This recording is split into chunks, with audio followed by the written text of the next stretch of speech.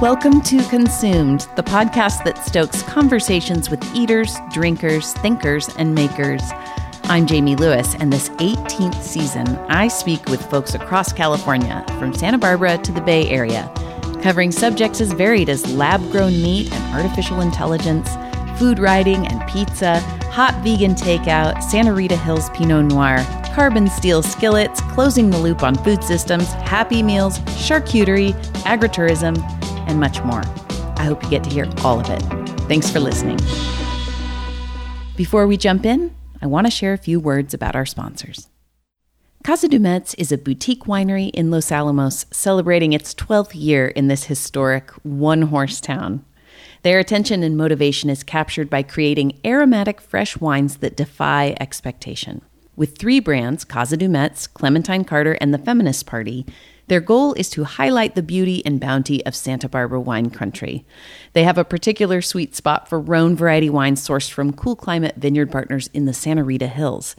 Join them for their popular weekly speaker series, monthly wine club vineyard tours, Malibu sessions, and a unique tasting experience where you choose your own wine adventure.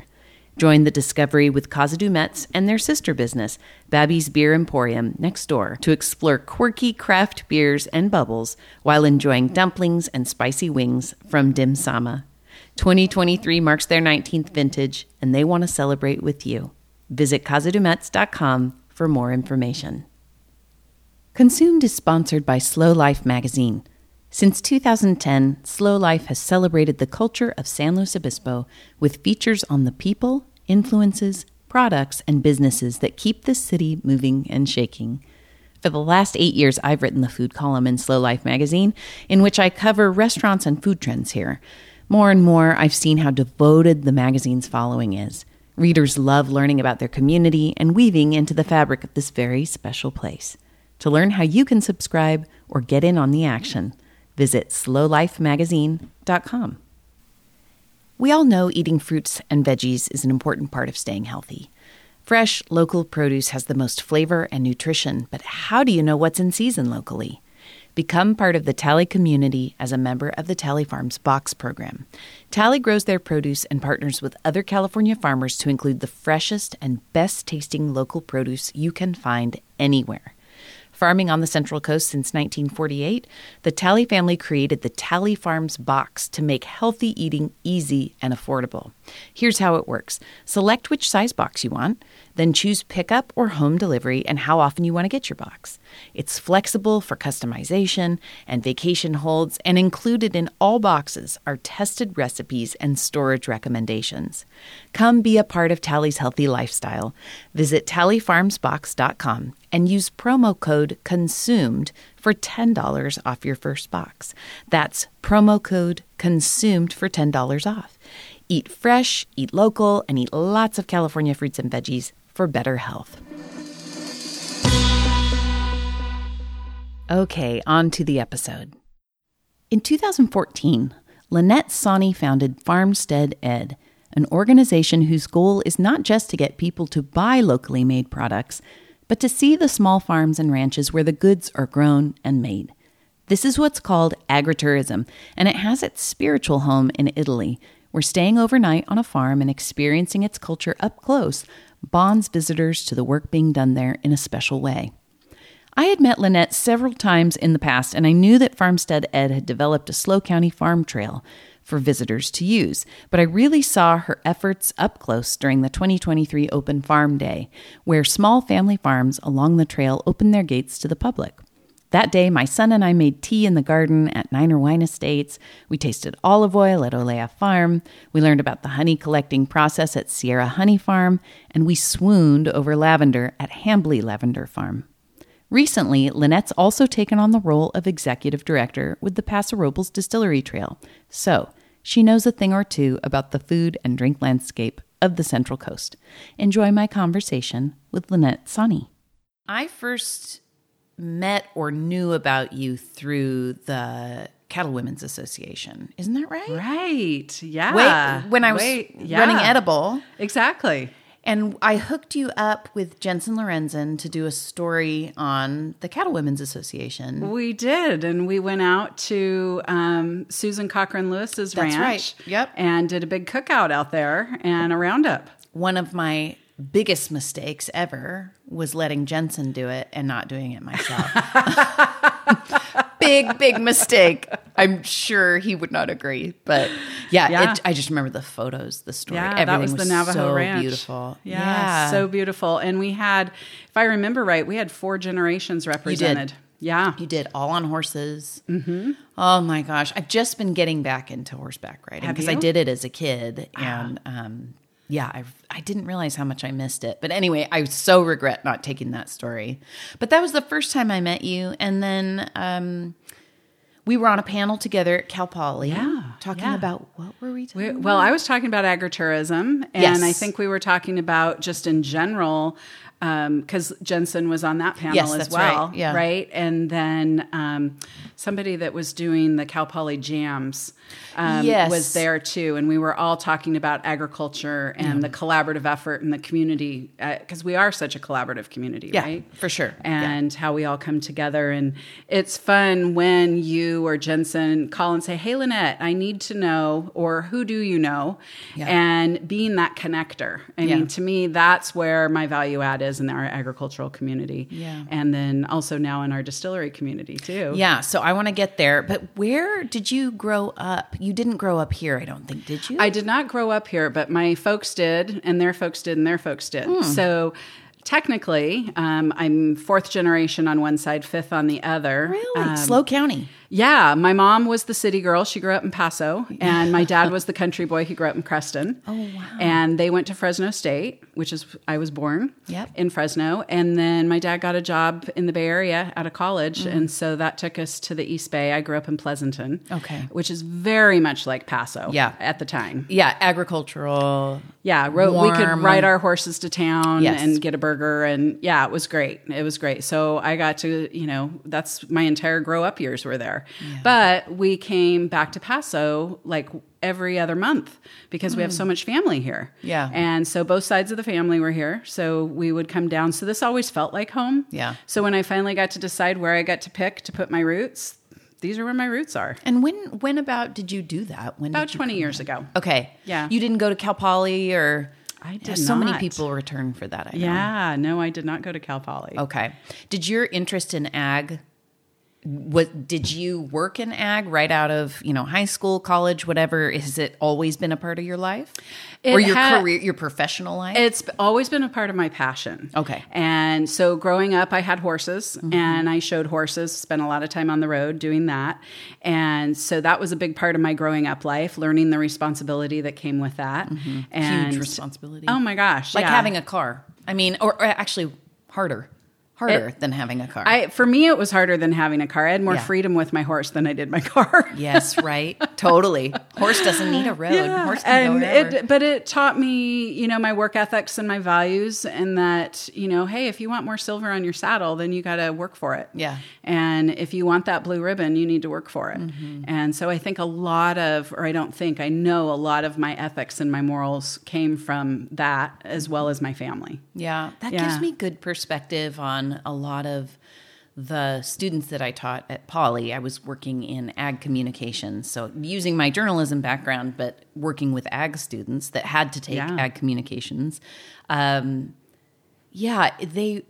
many of them were already up, 3 hours before an 8 a.m. class because they were taking care of their horse or they were doing something for another gig that they had through Cal Poly, and the work ethic is so high.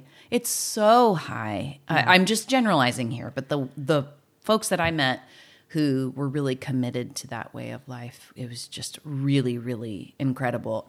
Talking to them about branding and castrating weekend and all that stuff, it was like, oh God, I am a weak person. That's when it That's when it really became clear, like, oh no, gosh. I'm just not built for that. No, I'm a weak person. But commitment is it for sure. Yeah. Because the animals eat first, the plants get watered first, and you got to do all that stuff before you go to school. Yes. And then you get to do it again when you get home. Yeah, right. And it's no different now. So it really, if that's your life, and it is a lifestyle.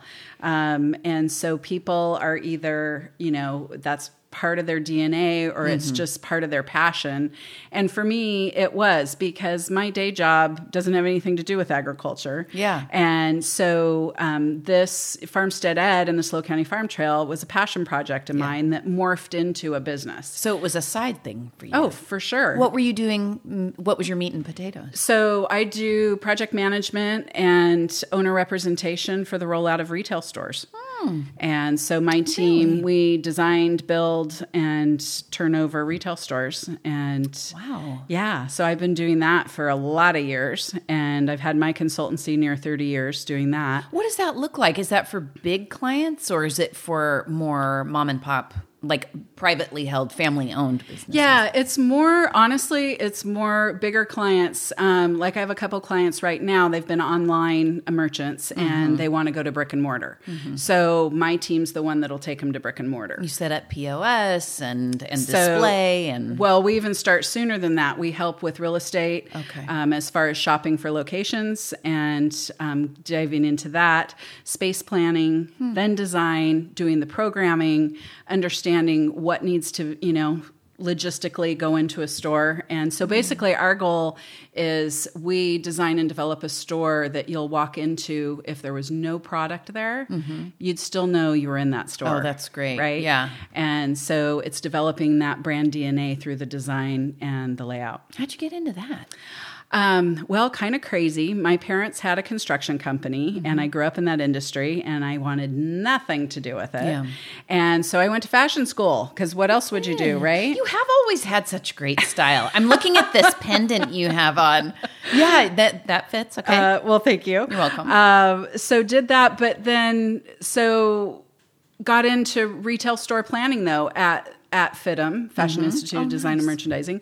And so I really didn't know what I wanted to do. I wasn't tall enough to make a state schools volleyball team, which was what my dream was. You are tall though, but not tall enough. Not tall enough. No, if you want to be a setter, 5'10" is tall. But if you want to be a hitter, which I was, you're not tall. So popped my dreams right there. And so I didn't know what I wanted to do. And so a friend of mine was going to fashion school and I'm like, oh, why not? And so she didn't end up sticking with it. I did, and got an AA in retail administration and space planning. And then somehow that married with what your parents did. Yeah, in a different sort of way. So I went to work for a retailer, but I was retailing, right? I was selling and doing that. And then they wanted to start growing. And because they were a mom and pop, I was the most experienced on the team that had any kind of development background, which I didn't realize how much I had because very much like we're sitting at the kitchen table here, I grew up with superintendents coming with blueprints onto my kitchen table. And hearing that, I lived it. Yeah. And so then I became their program developer and we rolled out retail stores and they're kind of morphed what I ended up doing. And now it sounds to me, if you've been doing it 30 years, then you have a niche. It means I'm old. No, it means that you're successful. I do have a niche. I do have a niche. Yeah. And I love it. I love what I do. And it's a niche I'm known for, and I take great pride in making schedules, making budgets, and really that's a connector of sorts too. So as a project manager, you're building a unique team for each and every project. I don't have the same teammates on every job. And so I pull in the people that are best for that project and for that client. Well, that's what we're doing with agriculture too, is, and being that connector of how to pull people together. So when I first started, it really was this kind of aha moment about why don't my friends and local people know about these amazingly rich farms that we have. When you started FarmsteadEd. Right. Yeah. Okay. Yeah. And because people would say, "Oh my gosh, this meat you put on the barbecue is so good. Where'd you get it?"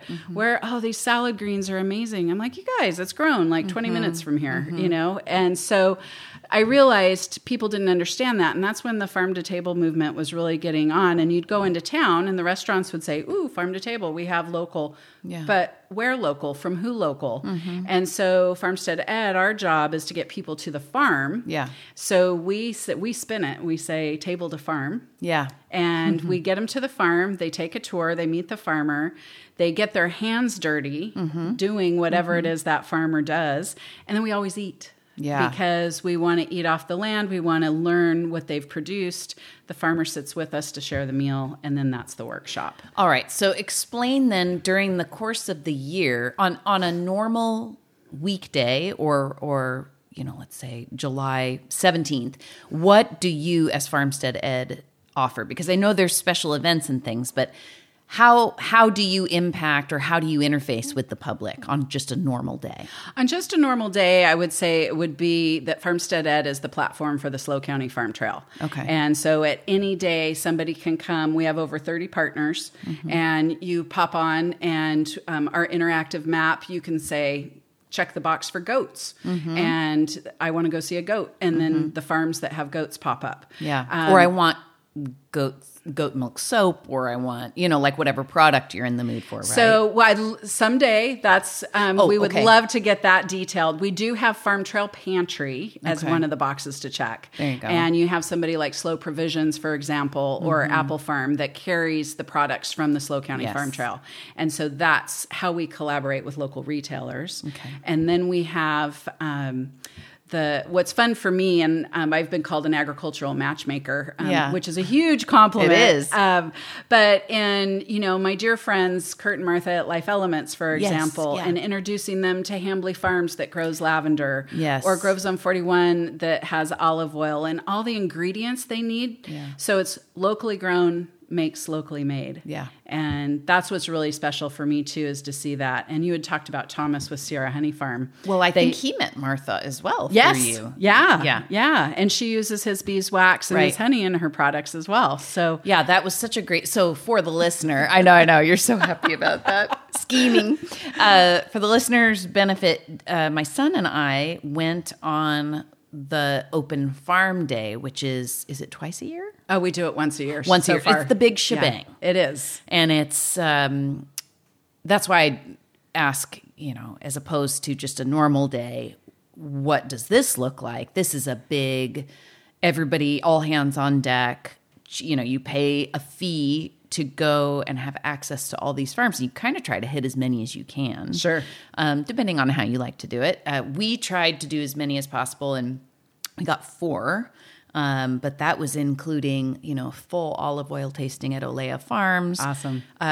Tea making at Niner. What else did we do? You went to Sierra Honey. Thank you. Yes, yeah. Went to Sierra Honey, and we did the tour of the facility, which is no small thing, because Thomas is not only a beekeeper, but he also does all the mechanics. Exactly. Yeah. Thank you. Yeah. The extractions and bottling and all of that. Which is super fascinating. It's a lot like winemaking equipment or canning or bottling equipment. The mechanics of it's really incredible. And you speak of the mechanics of it, and this is Thomas as well as other farmers, they are mechanics, because when their equipment breaks down, they've got to have their MacGyver kit right there and figure out, how to get it, because that's productivity. Yeah. And they have to, they can't wait for a serviceman to come. They got to know their equipment to do that. And that's a big part of being a farmer. Good point. So on the day that we were at Sierra Honey Farm, Honey Farm, what do we call it? Sierra? Yeah, it's Sierra Honey Farm. Oh, is it? It is. Oh, okay. Yeah. Farming bees. Okay. Yeah. Ranching bees.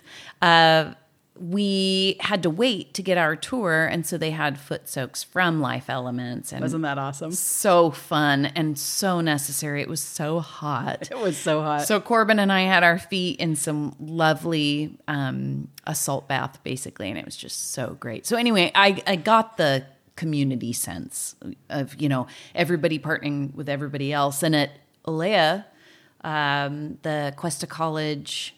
What do we call that? The wine and vit program, or the ag program. Okay, yeah, because they were represented there. They had at one farm we had their rangeland management program. That was them, and that was awesome to have them be a part of it this year. Yeah, we were really, really thrilled. Dean and I had a nice conversation. So yeah, anyway, it's kind of a wake up call for locals, I think, to the fact that it's everywhere around here, and we really have access to it in a way that nobody has access to it. So I think it's good for locals. I know it's great for visitors, but for me as a local, and I'm decently plugged in, and I didn't know a lot of what I found out that day. There's a lot, and so many of our farms are small family farms, and they don't have their gates open every day. So this is something very special. And, bringing up Thomas again, but this is the only time you can go tour his farm. So because farmers are busy farming, and they don't have tour guides and marketing people. And so that's something that FarmsteadEd has really been able to help with, is shout out and shine lights on local agriculture and the small family farm. And so FarmsteadEd has been kind of the go-to now for folks like Travel Paso and Slow Cal. Because agritourism is a thing, and it's here to stay. It's not a trend. Yeah. And when it comes to the tourism of this county, a lot of people want to incorporate things other than wine tasting, or I should say in addition to. Yeah. We all love wine tasting and spirits tasting and such, but, your palate needs a break, and what else is there? And what about, people with children or people who don't drink, or, there really is. That, I will say, that was one of the best things about that day is I could bring my child, and it wasn't about booze at all. And that was nice, because sometimes around here, ag is booze a lot of the time, and that's fine, and we all love that. Right. But it's so great when there's something like olive oil tasting where we can actually compare and contrast different agricultural products that aren't alcoholic, where he and I can have a conversation about it. Olive oil tasting is one of the best things you can do with a kid, I think. It's inclusive. Yeah. And it really is. And to your point, you can have that interaction on the same topic. Right. It's not just, hey, mommy's going to be tasting wine. You go sit in the corner with your coloring book. Yeah. This is something as a family. There's a time and a place for that, Of too. course. But yes, I did like that very much. It was so inclusive. Right. And, it just blows my mind. We have an over $2 billion economic impact. And when I say we, agriculture, that's huge in this county. Yeah. And I think, to your point, people don't understand how huge it really is. And, we take a lot for granted too, I think, as being in agriculture. We do. And totally. Still to date, one of my favorite stories is we were doing a workshop out at Giving Tree Family Farm in Santa Margarita. They have goats and alpaca and some pigs. And they have a very small barn, milking barn. And so Tina was doing her milking demo, and I was standing just outside the barn, giving everybody some space. And I hear this, oh my gosh, honey, come quick. Oh my God. And I'm like, oh God, somebody's bleeding. They're having a heart attack. Being attacked by someone. I'm like, where's the first aid kit? And I come running in, and she goes, look, the chicken laid an egg. I was like, oh, of course it did. But it really was, for me, it was a wake-up call at what we take for granted, and that people think eggs come from a grocery store. They don't know they come out of the pooter of the little chicken, So I think it's important, right, that they get, and that obviously, you can't stage that. That was just a happy happenstance. Yeah, the chicken's going to do what the chicken's going to do. Exactly. But it just reminded me that it's the little things. It doesn't have to always be this huge orchestration, right, which I tend to kind of do. But keeping it simple, and that people are being introduced to something brand new, or they're being educated on something they want to know more about. Yeah. And whether it's learning to make sausage so you appreciate how much sausage costs a pound, or you learn how to make goat milk soap, and then you understand why it's $10 or $12 a bar. Right. You can either get all the things and take it home and make it yourself, or you can be real happy to pay someone else to make it. Yes. And know who made it and know the ingredients. And they know what they're doing. And exactly. Yes, exactly. So funny story with having grown up here. Anybody who grows up, particularly for me in South County, I grew up in Napomo. So you would often regularly see people in cowboy hats riding horses, like beside the freeway or on, back roads, whatever. It was not unusual. And I mean, actually, even beyond that, you would see somebody in a cowboy hat in like Costco. Okay. We don't even register these things. Yeah. I went back east for school. My dear friend Caroline came home with me one summer, spring break, and we were driving on the freeway back from the Santa Barbara airport where I picked her up. And she went, oh my God, oh my God, oh my God, just like your chicken person. It was kind of like, stop the car, stop the car, stop the car. There was a guy with a cowboy hat on a horse with cattle, and she could not believe her first cowboy sighting. That was real, that happens here. I mean, at our wedding, we had a number of cowboy hats, and she was just blown away by that. So anyway, you're so right. The small things that we take for granted here. It's our lifestyle. Yeah. Right? Yeah. And it's not just in the movies. Not just in the movies. It's real. All right. So does it feel like FarmsteadEd, and I know you have Distillery Trail now too, but does it feel like those two projects are starting to hedge out your bread and butter job? Well, COVID really did it force your hand on that? It forced my hand. Yeah, it really did. Because I have, in typical for my industry, I had a couple of years of work, contracted out. And when COVID hit, nobody's building a retail store.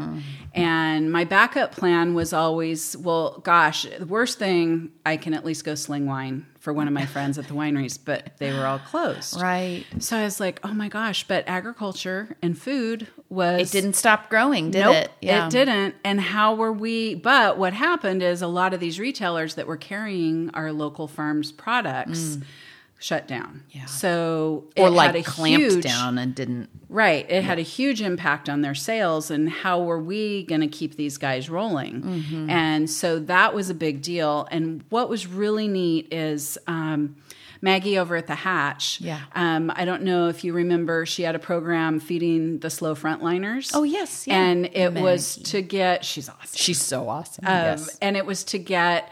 It was a twofold thing. It was, yes, to show appreciation and get food to the frontliners, but it was also to keep restaurant industry working, right? Yeah. Because they too were challenged with the shutdown. And so she reached out, and I was like, how can we help? How can we be a part of this? So what we did as FarmsteadEd is we did a little pop-up market at Nature's Touch in Templeton. Nice. And that allowed the farms and the makers to bring their product in because it's essential. Yes. Right? Right. Yeah. And that was the key. And so we were able to do a 25% donation to the Feeding the Slow Frontliners. Nice. So that helped support that. And then the farms got their markup so that they could keep doing what they were doing. Yeah. And it was our little itty bitty part to make a bigger part. Yeah. And from that launched Raven down at Avila Valley Barn. She said, again, we get to be open and we get to be here and we want to help and support the community. She says, please put out a note to everybody on the farm trail that we want them to bring all their products down. Oh, cool. No dog and pony, just a box of products. Everybody got a picnic table throughout, so there's lots of space. Yeah. She went around and she bought from every single one of them to stock their store. That is really cool. And that's how Farm Trail Pantry was born. Oh, very cool. Yeah. Well, and Steve did the same thing at Slow Provisions. Steve. Yeah. Love him. I remember them being really active during the shutdown. Well, so that definitely, you raised such a good point about how COVID kind of realigned our values. It has lasting effects. I don't know that we all are in the same frame of mind that we were in terms of supporting local, but it definitely made an impact that will last a long time. It did. And your work, totally, you were set up to connect people already, which is great. Right. Yeah. It was there. And then our workshops and the activities happening on the farm, because they were outdoors. Yes, safe. It was safe. So we had our very first film on the farm at Hartley Farms. Yeah. They have a beautiful, beautiful venue for that. And that's the lavender folks, right? No, they're actually jam. They grow. That's right. Hambly is the lavender folks. Hambly is lavender, and Hartley is stone fruit and jam. Right. Okay.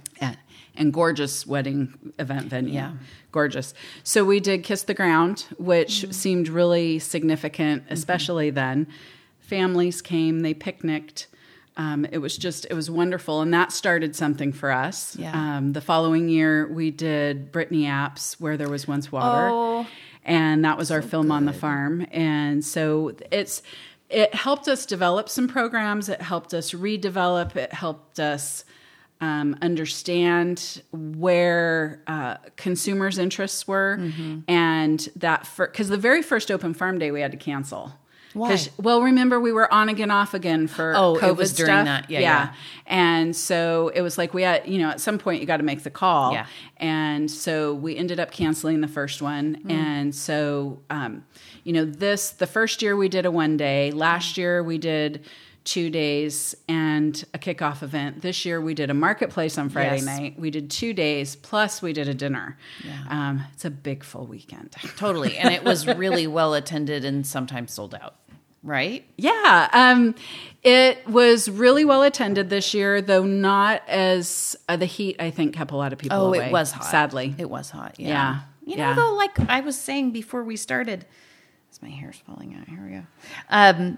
We handled it okay. I don't know. I felt like the farms were really well set up to take care of people who were hot. Just in case anybody's thinking about going next year, and it very well may be hot again next year.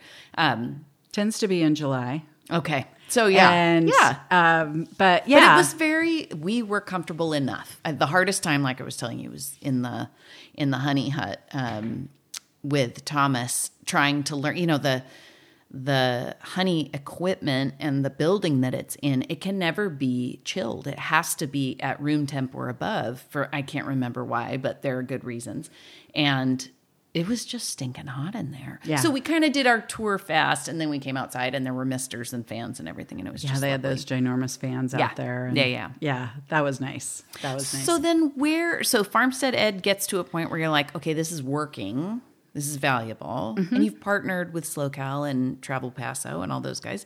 So where did the distillery trail come from? Because I think, didn't it exist before you got involved? Yes. And it was fine, but it wasn't, I wasn't seeing as much marketing and outreach before as it has been since you've been involved. Well, good. That means that I'm doing something right. Yeah. Well, and those distillers, like you said, they have their own jobs. They're making something, so they can't necessarily be in and they're small. And that's the thing. What I love about this county is the entrepreneurship and the small craft, whatever it is, whether they're growing, whether they're making, whether they're distilling, what have you, but still that small community, that small-minded, it's actually not small-minded, it's a large-minded small community. Yes.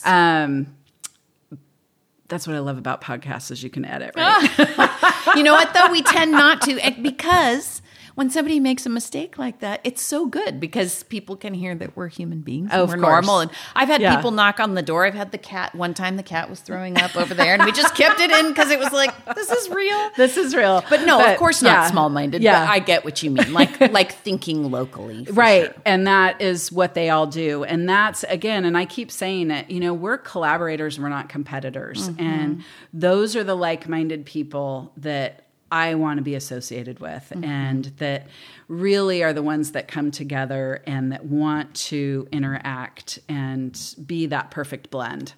And I think that's really important. And so a couple of years ago, so FarmsteadEd's going to be 10 next year. Wow. And it's morphed. We had 6 members when first started, and we're working with over 30 now, and that's just cool. Still not even scratching the surface of our local ag here.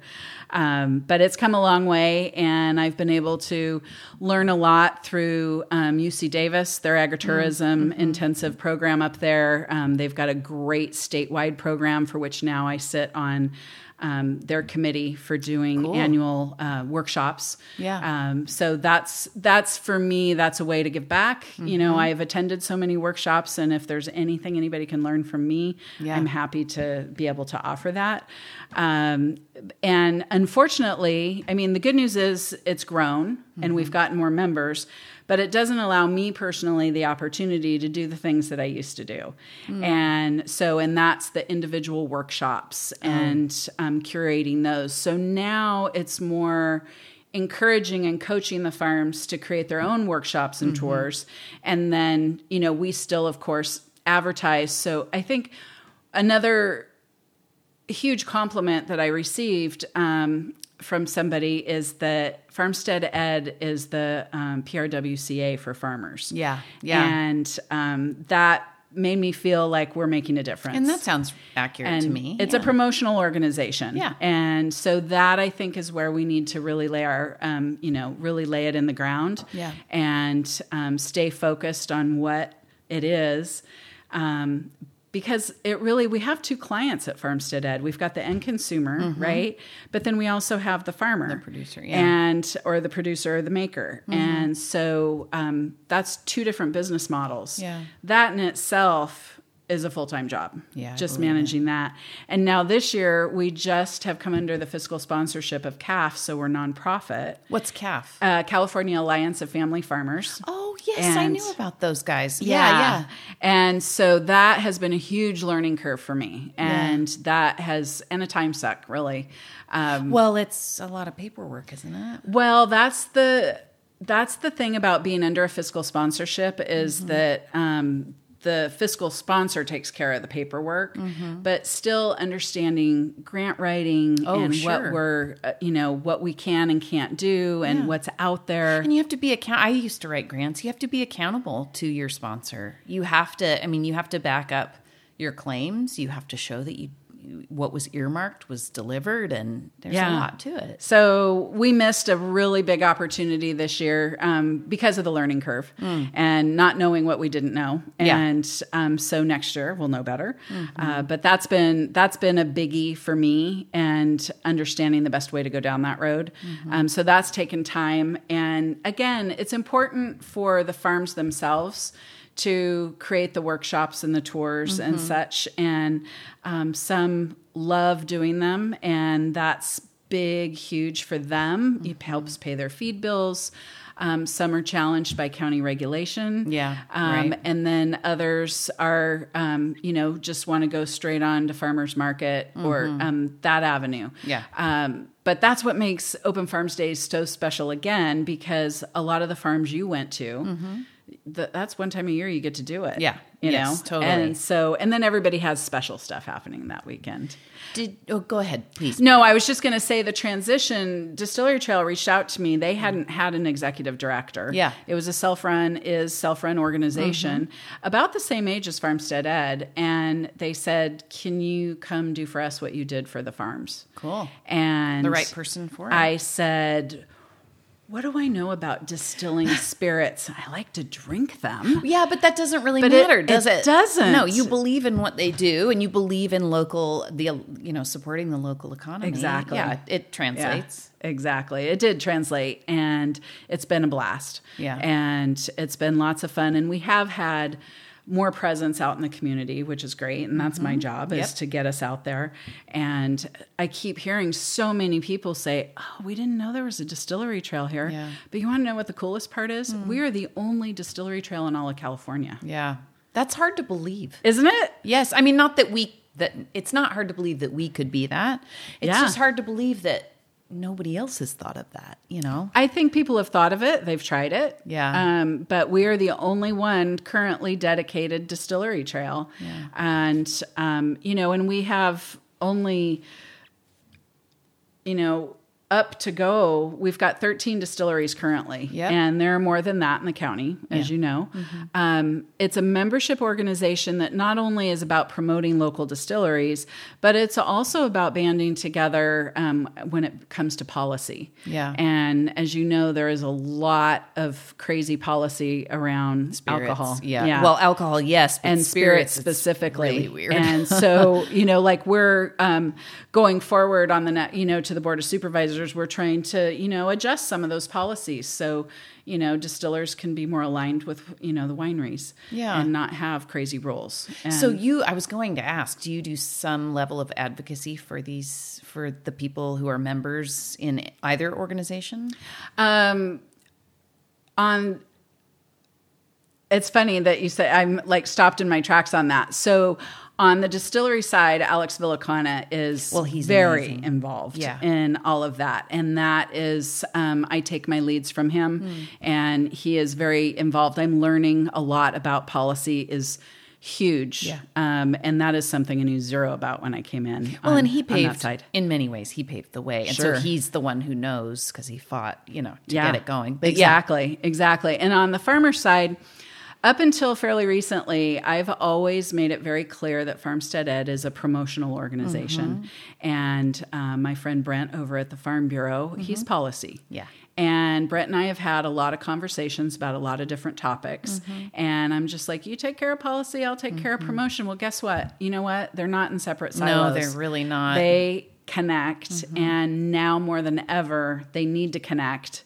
And so it is becoming more and more important that I learn more about policy so that I can become more familiar with it, ask the right questions, because there's a lot of no's out there for our farms, and it shouldn't be that way. Yeah. And I need to be careful because I'll go down that rabbit hole next. I know. And I fully appreciate how complex it is. It's crazy. It's crazy. And it is political. I actually just spoke with somebody yesterday for the podcast who works in tech ethics, and we were talking about lab-grown meat, which I'm sure a lot of people have a lot of feelings about. But something I think we could all agree on is food is politics, because it's something that it's a commodity. It's something we have to raise ethically. And that goes for all of the things that we eat. Right. It has to be done ethically, or we're not into it, or it could even be dangerous, unsafe for us. So there's always going to be a political part to that because it's something that we care about. Oh, absolutely. Yeah. And the rules and regulations that surround food are not really a whole lot less than surround spirits. If you look at, right? Yeah. And so, stringent. Yeah. Yeah. So there's a lot of parallels between the two. And so that's been a benefit. Yeah. And while I couldn't tell you how to distill gin, I can sure jump up and down with excitement about it. Yes. And, shout it from the mountaintops. And that's really, really what we want to do is we want to get people into the distilleries. We want them to meet the distillers and see. And that's what you get to do Distillery Trail Weekend. Yeah. So that is the big showcase coming up. Right. And what's the date on that? Oh, so date, it's an annual event, and it is August 11 through 14 this year. Okay. And kicks off on Friday. And we have our copper card. So this is exciting. I don't know if you've heard about the copper card. I have, but go ahead. And so copper card, bright, shiny thing. And that gives you the VIP experience. And not just, so you've got Distillery Trail Weekend, but the copper card never expires. So what that does is it gives you tastings for all the distilleries on the. So in this case, this year it's 13 distilleries that you get tastings by buying one card. Yeah. But then you get all the VIP experiences. You get to meet the distiller. You get to take the tour in the back of the house, and you get that special. A lot of them are doing product releases, and so you get to taste those. A couple of them are doing cocktail samplers that are special for their VIPs. So so that's really great. So the copper card is something you buy it, makes a great gift. And because you don't have to use it only on that weekend. Correct. Which is also to be honest, really safe with drinking. To say, hey, you don't have to use this just this weekend, but it is fun on the opening weekend to have specials and things like that. Oh yeah, the energy around it. The energy around it is great. And we're going to have photography stations and live music everywhere, and great food, and I'm not supposed to have a favorite kid, right? That's how that goes. But Calwise does a cheese and chocolate pairing that Aaron hits spot on. Yeah. And those are my two favorite food groups, cheese and chocolate. And then you throw whiskey in there and not a problem. Happy girl. Yeah. Happy. Yeah, but just as happy going over to Pendray's where they're going to be doing Amaro floats using Leo Gelato. That sounds so good. How could, especially in the summer, right? Yeah. And Refine's doing a new gig. They've got some cocktail workshops that they're starting on. I feel like those guys always have something new going on. They do. Yeah. They do. But everybody's got something special to offer. They have their own spin on whatever it is they do. And it's going to be a lot of fun, super educational. And my biggest advice is hook up with a tour company. Yeah. And just let them do the driving. Yeah. Drinking responsibly. You can drink a little less responsibly when you have a tour company. Right, yes. And I so believe in that. Or get a buddy to drive. I mean, right. As I get older, I am the DD a lot of the time because I don't metabolize things as well as I used to. So I just tend to not sometimes and just be the DD, which is also an act of support for these people because you can take people around. I mean, in support of these distillers. Right. And winemakers too. But anyway, being the DD is supportive as well. It is very much so. And and the distillers, they'll usually, if they're making a cocktail using root elixir, for example, they'll pour you some root elixir over ice and take good care of those DDs. Yes, the mocktail situation is so fun right now. Oh yeah. It really is. It is for sure. And I'm excited. I'm as excited about Distillery Trail Weekend coming up as we've just recovered from Open Farm Days. Oh my gosh, I know. You guys did so much. What is your team like? Is it just you? So there's me, myself, and I. Okay. And then Jennifer Talent is pretty much my right appendage. Yeah. She and her mom own Groves on 41. Oh, yeah. And she is amazing. She's got a corporate event planning background. Oh, and handy. She's a super amazing thought partner as well. So we'll sit and throw pasta on the wall and see what sticks and come from it in two different directions, which is great. Yeah. And this year, because we had the marketplace, Gina Hambley with Hambley Farms and Bobby over at Color de la Vie, they co-chaired that. We brought in Kyle from Just Us Events, and she really tied it all together. She's good. Yeah. She's awesome. I mean, let's face it, she's a badass. Well, she does all the best events. I mean, she does, and she's kind of behind the scenes, but then you come to find out, it's Kyle. Yeah, that's cool. And she's so behind the scenes that you almost don't appreciate. If you haven't done it yourself, you don't appreciate all that goes into what it takes to put an event together. Yeah. And this year especially, couldn't have done it without her. And I was really honored and so humbled that she would take our little event because she does do those big, huge events. And that's what we hope when we grow up. We want to be that someday. Yeah. Have you ever been to Italy? I have. You have? Have you done agritourism? I have. Okay, tell me about your experiences with that. So after visiting Italy, I came home and because I did do the agriturismos over there. Was that part of why you went? It was. Okay. It was. And I was traveling with a friend of mine that wasn't sure he was especially keen on that. Yeah. And so I'm like, you plan the food and the wine. Yep. And I'll plan this over here. And if we have to. Well, so as it turns out, we ended up having one of the best days was truffle hunting. Yep. Oh, and for sure. And the food that goes. I'm like, hey, agritourism has food. Yeah. Just so we're clear on this. Always. That's what it's all about, did you go right? with a dog or a pig? So we went with a dog. Okay. And actually what was cool is that it was a training session. So it was an older dog and then there was a pup. And we were training the pup. So they planted some obstacles for them. Yeah. And the older dog stayed back. And then if the younger dog was having a tough time, that older dog would come in and kind of help lead it. Shepherd it, yep. And so it was really great. It was so great. Cool. But what was the sense of community in Italy was kind of what I'm talking about here, in that it was, you'd sit down to a meal and the bread came from down the road from that guy, the cheese came from that guy. Yeah. And you can't, and this kind of brings me all back to Shepherd to Chef, our dinner. It took 15 farms to put dinner on that table. It took 2 chefs. It took 3 chefs. Was the rule that they couldn't use anything from outside county? Well, or was it like as much as possible? It was as much as possible. Yeah. So, we were working with Chef Rachel and Justin Lewis, and we said, here's the SLO County Farm Trail, and we would love for you to make this your grocery store. And here are all the things that are in season, and here where at which farms. And if you can create a menu using from these, that would be amazing. That's our goal. And then from that, there's supplement, but they really didn't need a whole lot of supplement. Well, I'm sure they didn't. Especially in summer. Especially in summer. I'm even thinking that just olive oil alone, it binds so many things.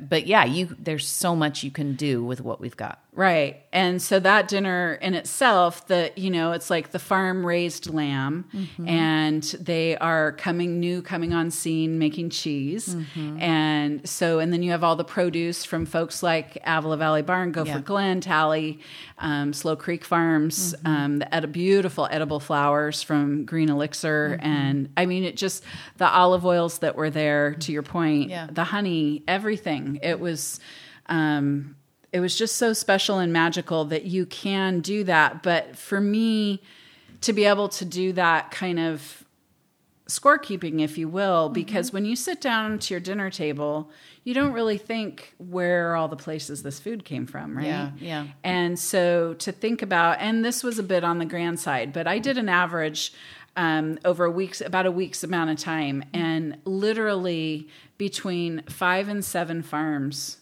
If you look at your plate, things come from 5 to 7 farms. Yeah. And so what does it take to keep those 5 to 7 farms going, you know? And it's our community support. Yeah. And it's the local support that does that. But totally. Yeah. When Jake and I were in Italy, we worked on 8, I think, different family farms. 8? Well, we were there for 6 months. Oh, okay. Yeah. Wow. So it was divided up by that with the occasional vacation from our vacation, because it was really hard work. I was, again, I'm a weak person. I admit that. I didn't know it until I did this.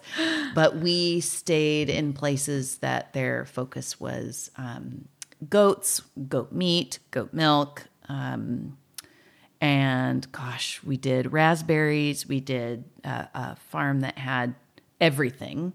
But they had their own cheese shop on site that they did. And we got to make mozzarella with them. We're really bad at it. We're trying to make the ball.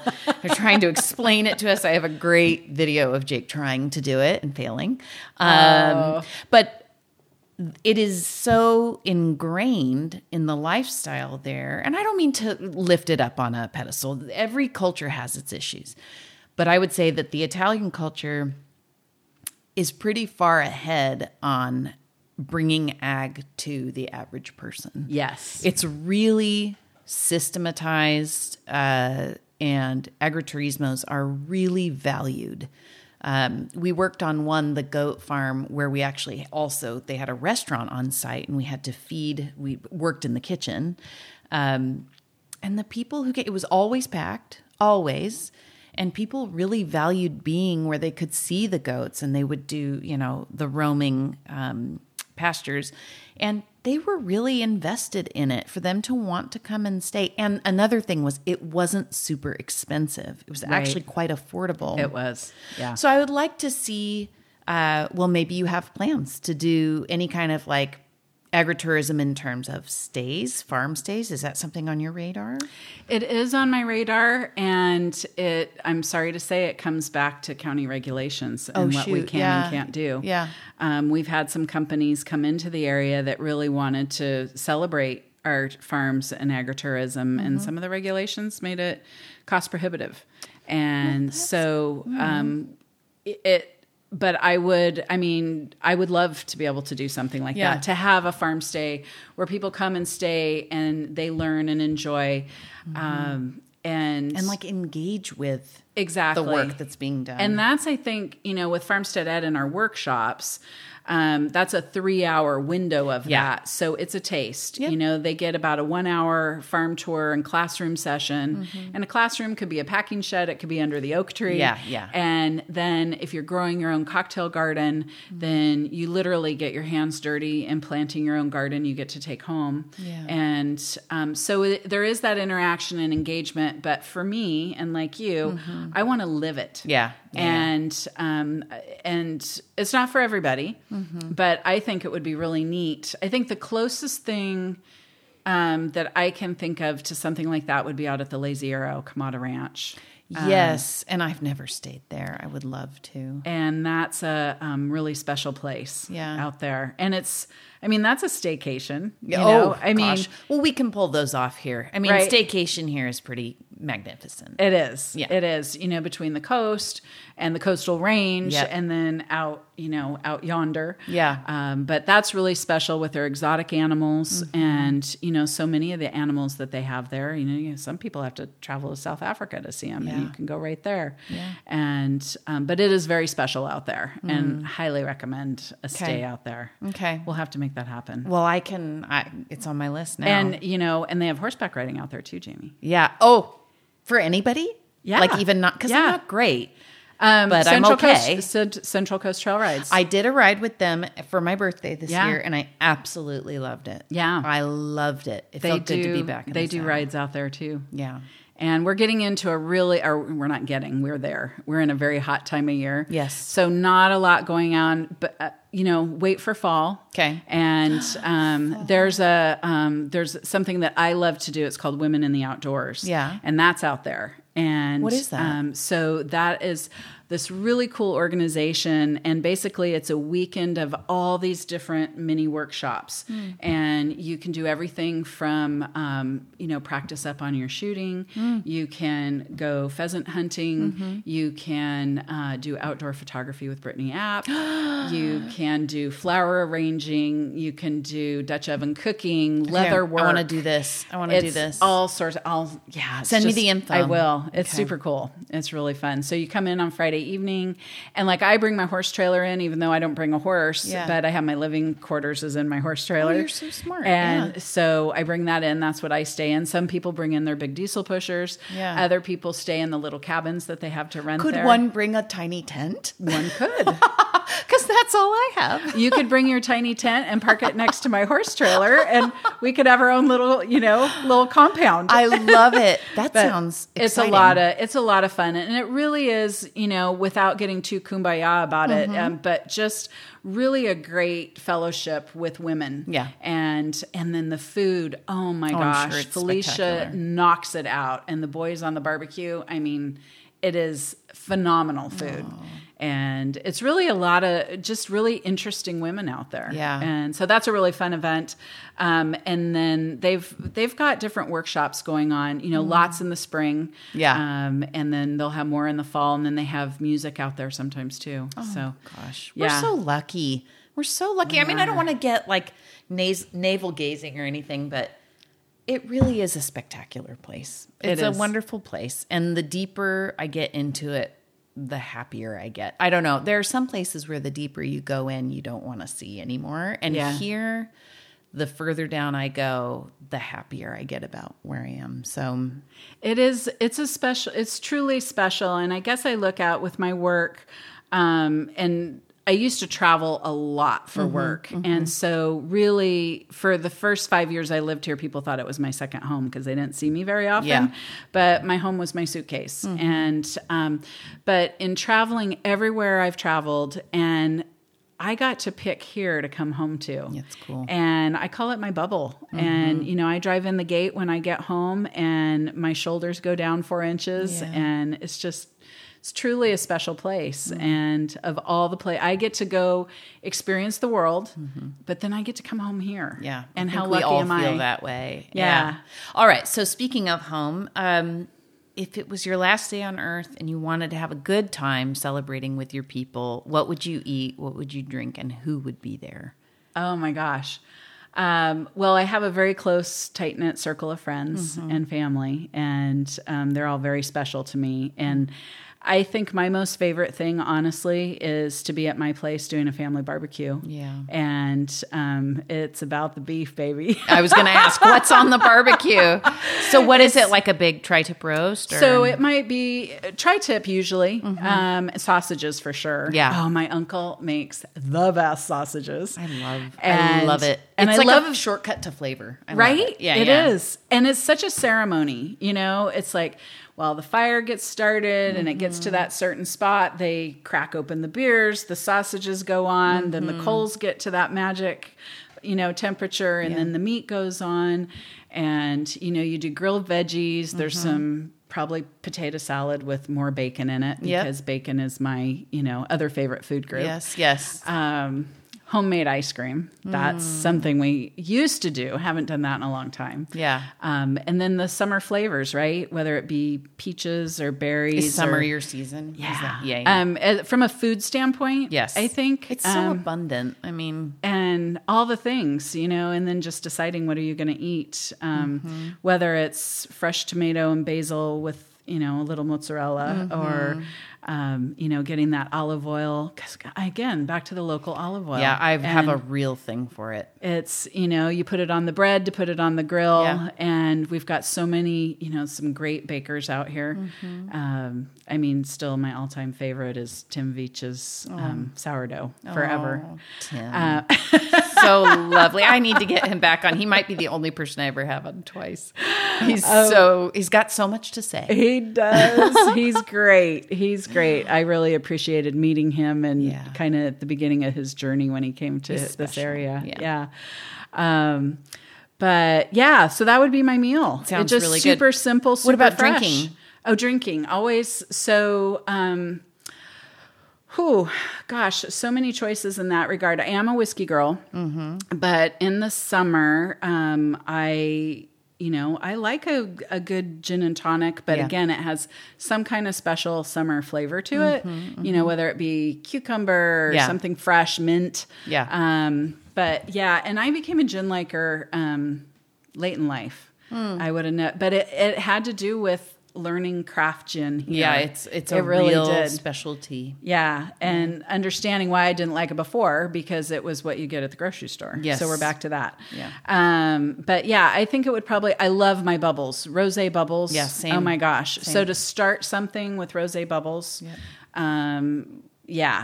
probably that would be how I would always start. And then, hey, let's make it easy. Do a French 75. And then you can have the gin and the bubbles. That's my drink. Have you had it with Crowbar's Butterfly Gin? No, that's the pink gin, right? It's the blue. Blue, sorry. Yeah. I have not had that. That needs to be on your list. Okay. Yeah. Do they do it over there?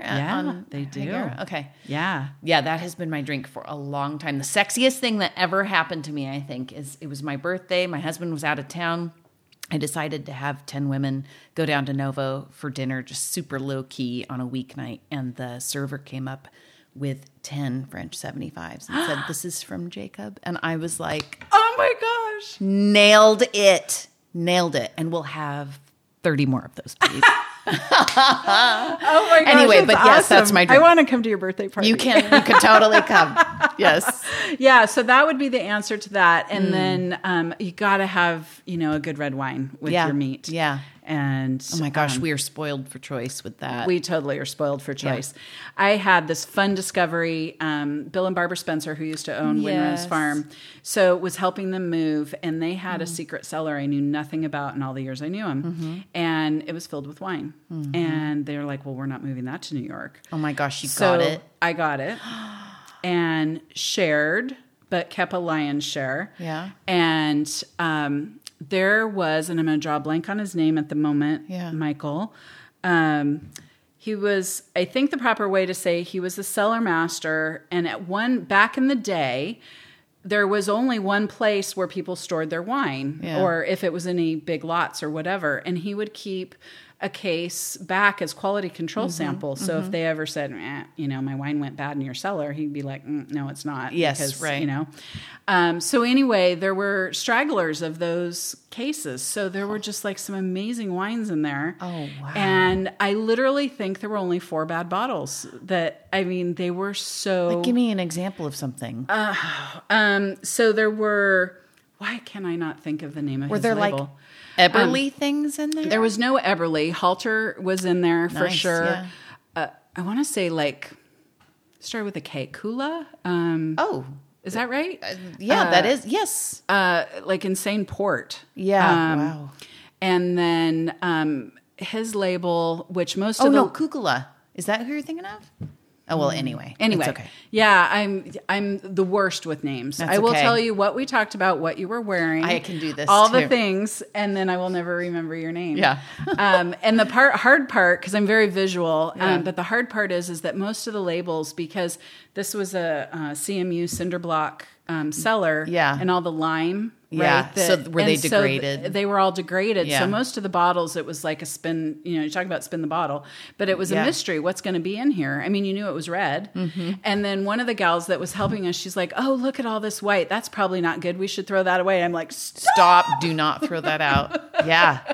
And that was Halter, and it was divine. Yeah. It was divine. White can age really beautifully depending on what it is in the year and all the things. And I'm not a wine aficionado by any stretch, but I know what I like. And I like a good red, and that was in there for sure. Well, when you're eating beef, the only thing that's right is a red wine for me, and you better get the good stuff out. Yeah. And lucky for me that, we've got such good stuff available. We sure do. Yeah. And it's just always, and that's what I love about a family gathering too. And it took me a lot of years to kind of get over this. I always, because of the project manager in me, I always wanted to orchestrate the menu because I wanted all the flavors to go together and everything to all be there.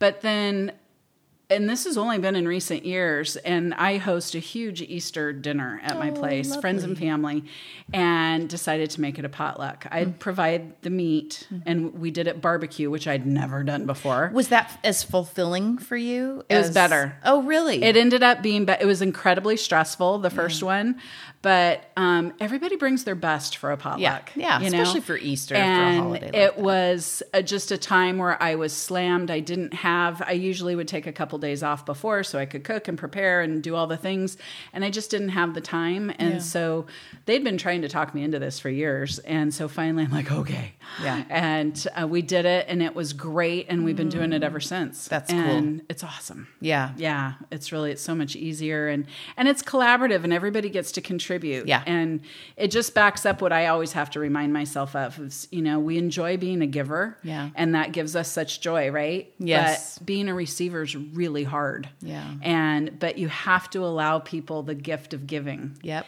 And see what comes of it. Yeah. And see what all of it makes together. Right. Yeah. So it might not be what you would have done, but it could be better. Yeah, it could be. Yeah.